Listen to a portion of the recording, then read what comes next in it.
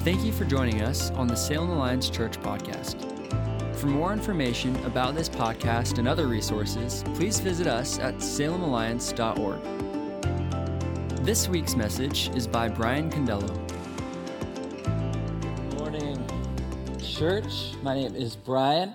I am pastor of birth through young adults, diapers to diplomas, if you will. So just welcome this morning. Welcome to house churches. Welcome to families gathering together or families gathering together.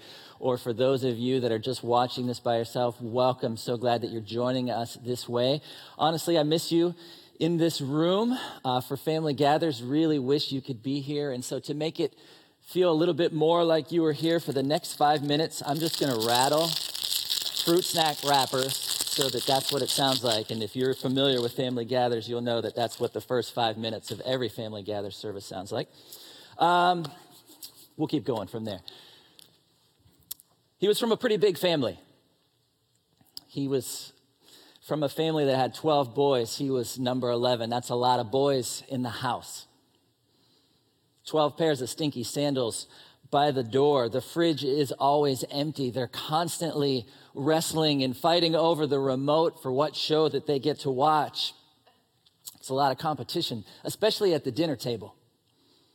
But it wasn't all competition. And although there may have been competition for food and competition in the games that they played, Joseph didn't really have trouble competing for his father's affection. He was the favorite and everybody knew it. And while his brothers all got the hand-me-downs, he didn't. They were walking around in clothes that other people have worn, and he's walking around in a polychromatic Patagonia. You see, he grew up in a family that knew God, that honored God. His dad had some crazy stories about who God was and what God did, but from what we can tell, Joseph's family was a little bit messy.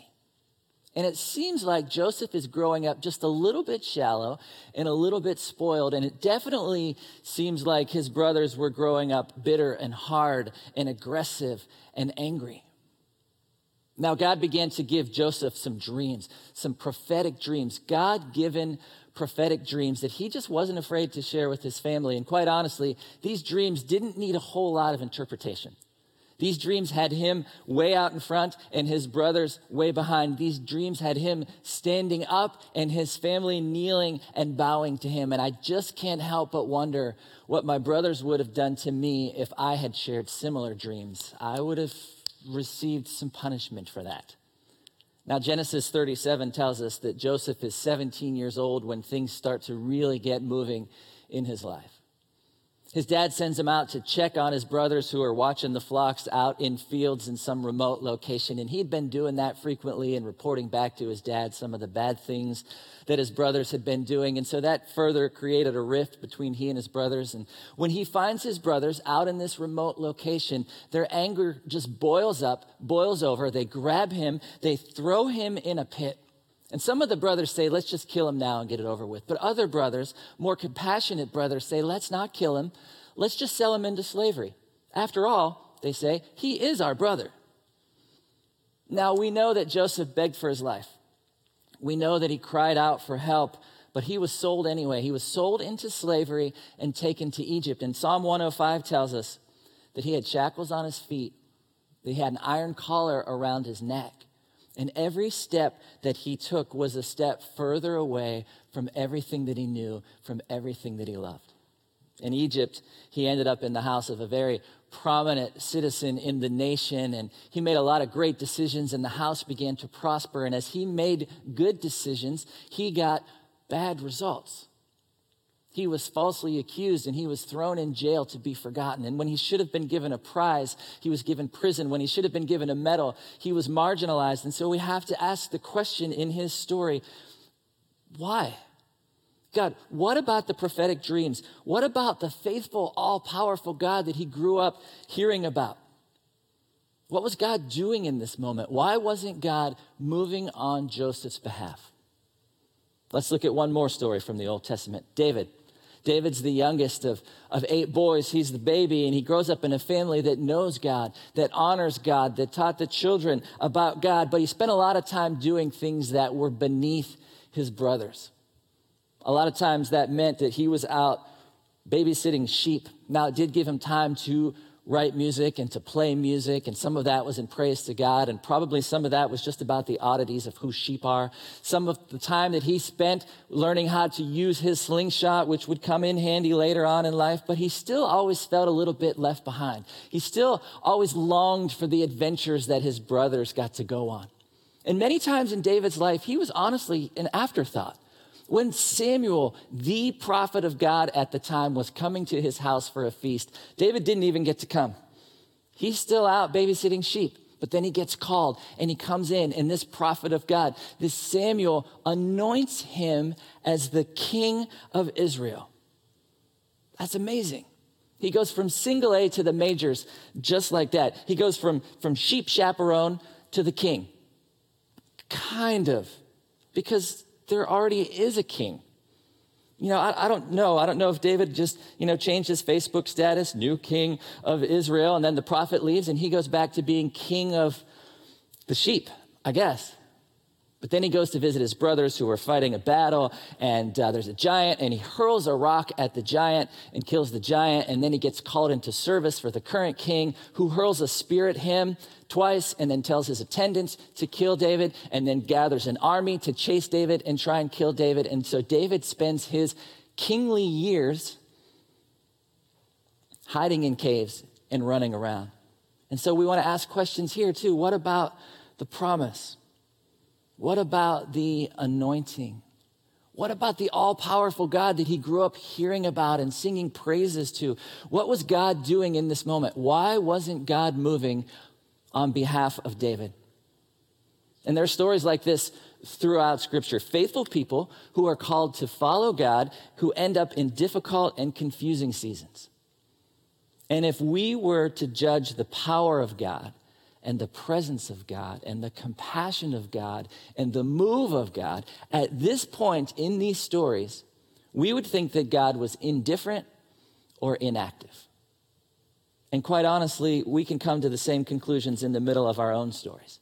That's where we live. We all live right in the middle of our own stories. And we come to this conclusion that, God, what's going on? And we have all these questions arise. When things are out of control, we feel like, God, why aren't you in control? When we take God's silence for just these seasons of God's inactivity, it causes questions to rise up in us. But I want to remind us this morning of a simple truth, that God is on the move. And that's what we're going to talk about all month. God is on the move at all times, in all power, in all people, in all compassion. God is on the move. John chapter 5 has a story of Jesus who heals a man who had been sick for 38 years. And he happened to do so on the Sabbath, which was the holy day. And so the Jewish leaders began harassing Jesus. And his response is this, from John 5, verse 17. He says, "My Father is always working, and so am I." My Father is always working, and so am I. God is on the move. He doesn't take naps. He doesn't take vacations. You're never going to get an automated email response that says he's out of the office. Psalm 121 says, "The one who watches over us will not sleep." God is on the move. Now, as we talked about borrowing things from our children's ministry, they share Gotham stories, G-O-T-M, God on the move. And we want to continue sharing stories of God on the move, even when we can't see it, even in these seasons. And so when I say God is on the move, this should cause something to stir in us. It should. About every 2 or 3 years, I read the Chronicles of Narnia series. I just love that series. And then I spend the next couple of weeks pushing on the back of all of the closets in my house to see if I can somehow get into Narnia. But in book 1, the 4 children who have found their way into Narnia end up at the home of Mr. and Mrs. Beaver. And Mr. Beaver says this, Aslan is on the move. And now a very curious thing happened, that the moment that Beaver had said these words, everyone felt quite different. At the sound of Aslan's name and the saying Aslan is on the move, something stirred in all of them. Now Edmund, who had just made a very poor choice, it said he felt a mysterious horror. But Peter felt suddenly brave and adventurous, and Susan felt as if some delicious smell or some delightful strain of music had just floated by her. And Lucy got the feeling you have when you wake up in the morning and you realize it's summer vacation. And so when I say to you, God is on the move, what does that stir in you? Does that stir excitement, skepticism, doubt, belief? We're going to come back to that thought in just a minute, but we're going to take a minute to watch this video challenge.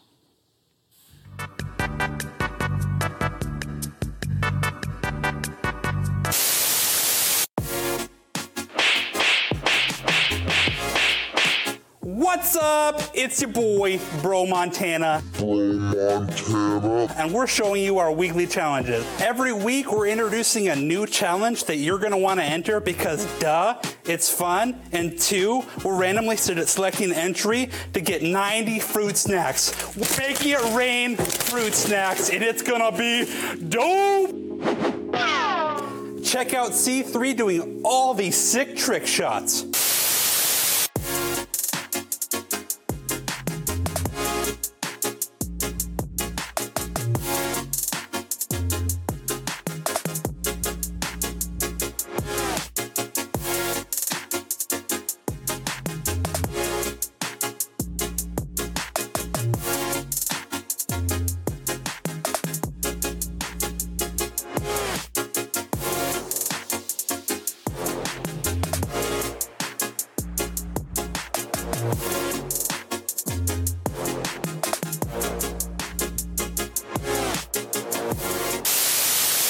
What do we want to see you do this week? We want to see you catch food in your mouth in the dopest ways possible. We're talking grapes. We're talking cantaloupe. We're talking chips and salsa. We're talking chips and guac. We're talking chips and hummus. Most importantly, cheese balls. We want to see you video?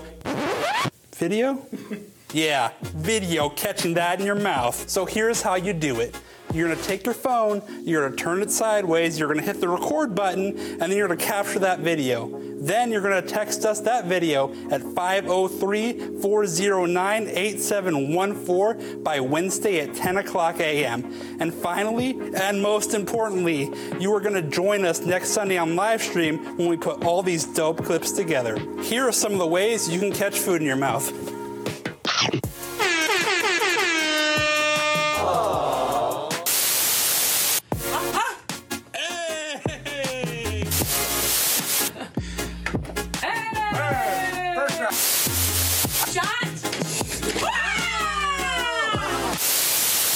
Don't forget to join us next week. Peace out from Bro Montana.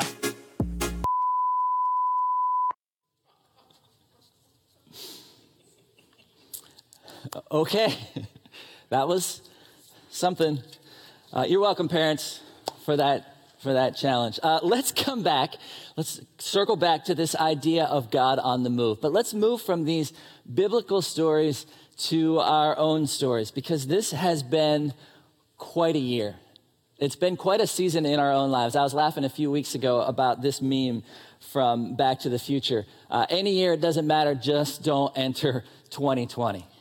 It's like every month brings something new, as if we're standing around a corner, pushing open the door of the next month, a little bit afraid of what's going to happen, because things do seem out of control. The pandemic has brought, obviously, health scares and economic struggles and canceled school and trips and birthday parties and weddings. And we have justice issues that keep arising, and we want to continue to chase justice. And political rhetoric is just ramping up again. And all of these things have only magnified the issues in our already demanding lives. There's just so many things for us to process in this season. And I think for a while we had this sense of bravado. For a while we were like, bring it on 2020. And then we got murder hornets and squirrels with bubonic plague and no fruit snacks in August. And we're like, enough. That's it, enough. And so when I say God is on the move, our response can be, really? Where?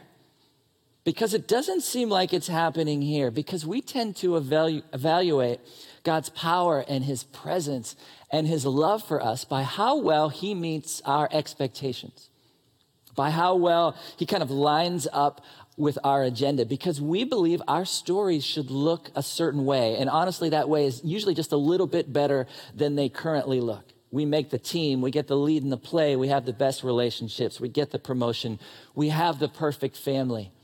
We get everything that there is on our wish list. And when that doesn't happen, when our agenda seems like it's at odds with God's agenda, we get frustrated. And more importantly, we tend to lose hope in those moments. And we say, God, come on.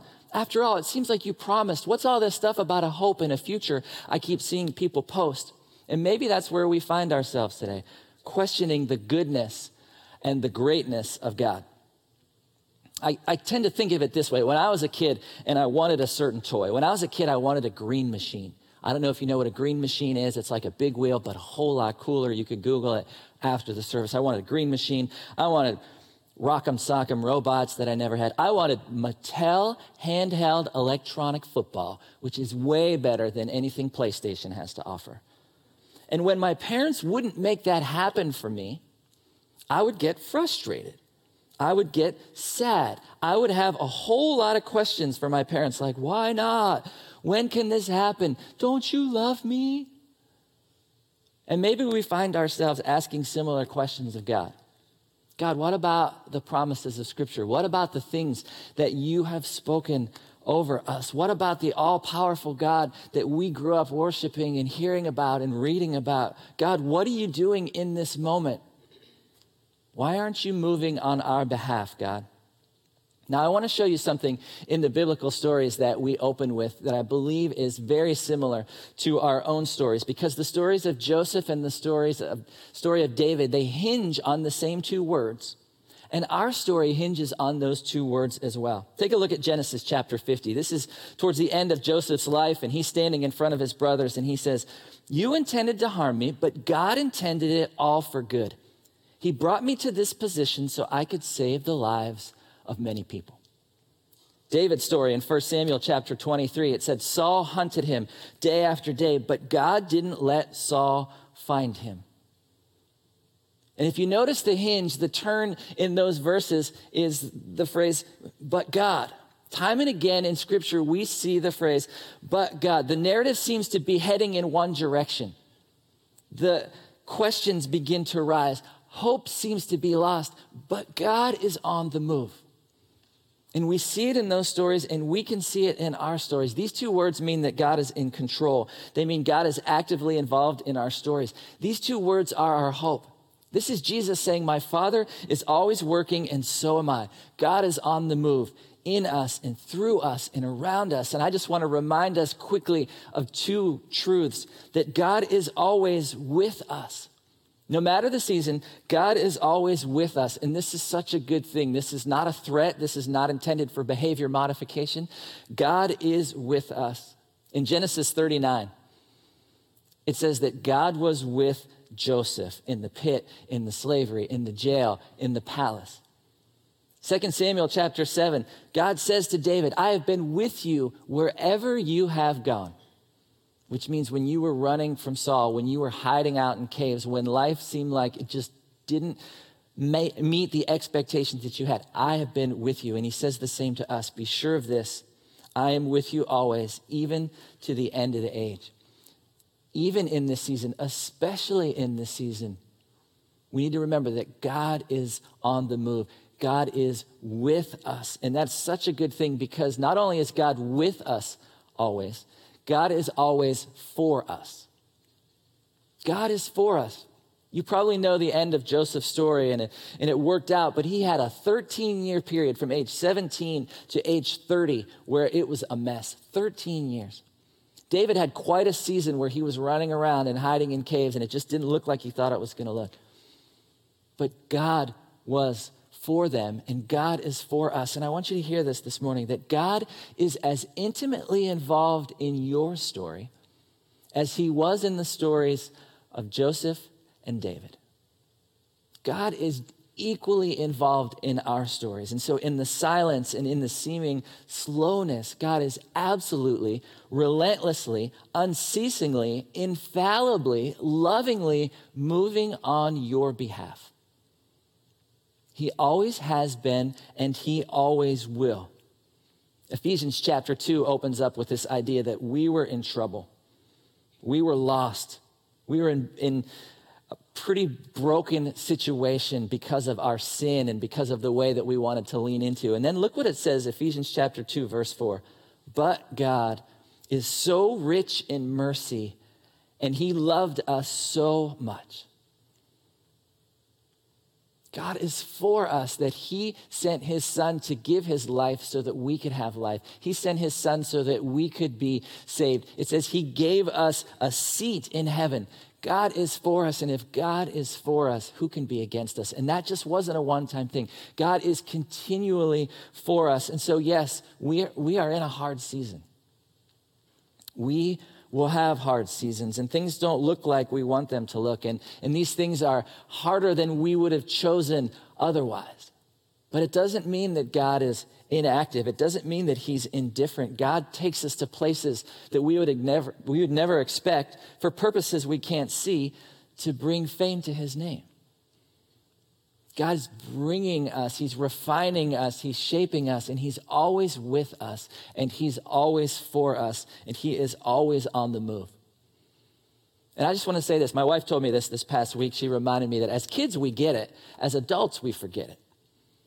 And so kids, way to go, and we need to recapture some of that childlike faith. We need to understand that, yeah, this is who God is. And kind of the older we grow, the more we kind of forget these things about God. And we need to lean in, and we need to remember these things.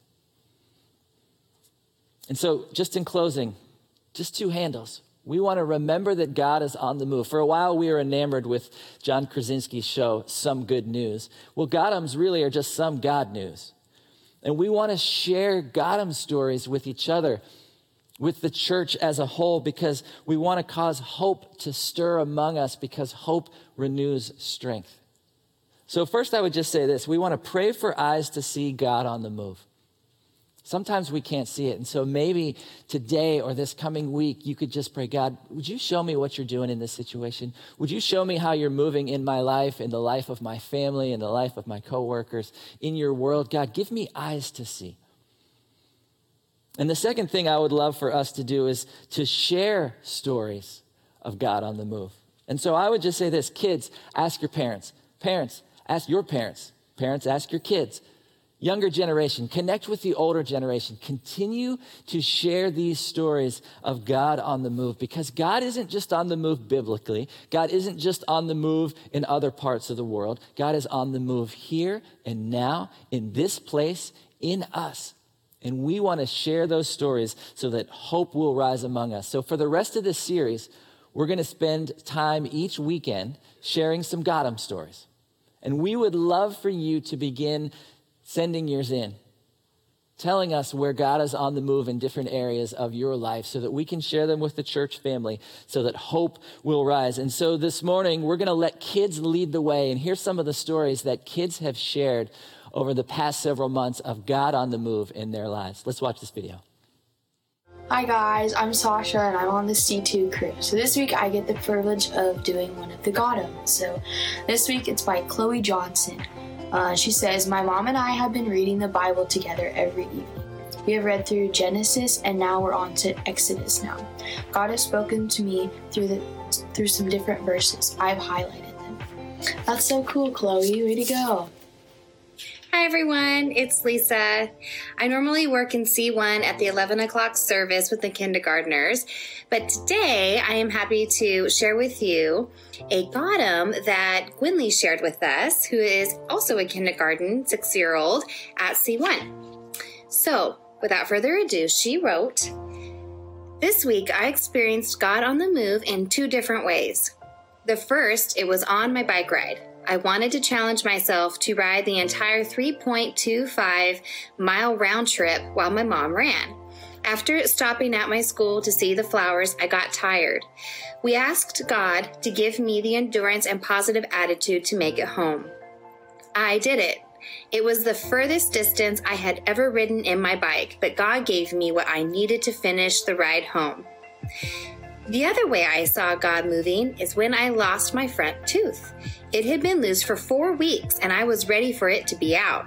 My family asked God to help the tooth come out and it did. It came out on Wednesday and I was so happy. That's awesome, Gwynlee. We're so proud of you. And thank you so much for sharing your Gotham. And have a great week, everyone. Hi, students. It's Emily from C3. And I just wanted to say I miss you guys so much, but I'm so thankful that we have technology to be able to worship together. Today, I get to bring you a Gotham from our 5th grade friend named Maddie. Here's what she says. God worked a miracle this week and saved my mom's life. She was having trouble breathing. God spoke to her to go to the ER. She has blood clots in her lungs, and if she would have waited, she could have died. I am glad God made her alive. I am so happy that God spoke to my mom. I love God. Maddie, that's true. God speaks. Thank you for sharing your story, and we'll see you guys soon. My name's Katie Lander. I'm the middle school pastor here at Salem Alliance Church, and I was invited by my good friend Angie to read a Gotham story. I'm so excited. This Gotham story comes from Nora Shepard, and this is what she has to say. She said, yesterday I saw the most beautiful sunset of all time. It went from yellow to purple to blue. The moon was a crescent moon, and the clouds were a beautiful white. Some of them were little dots, and others were little clumps, but they were still beautiful. I decided to go out and think, and I thought a lot about how God made this scene and about how much I love him and he loves me. Nora, that is amazing. Hey, I'm excited for you guys as you head into this next week, and I hope that you have amazing Gotham moments as well.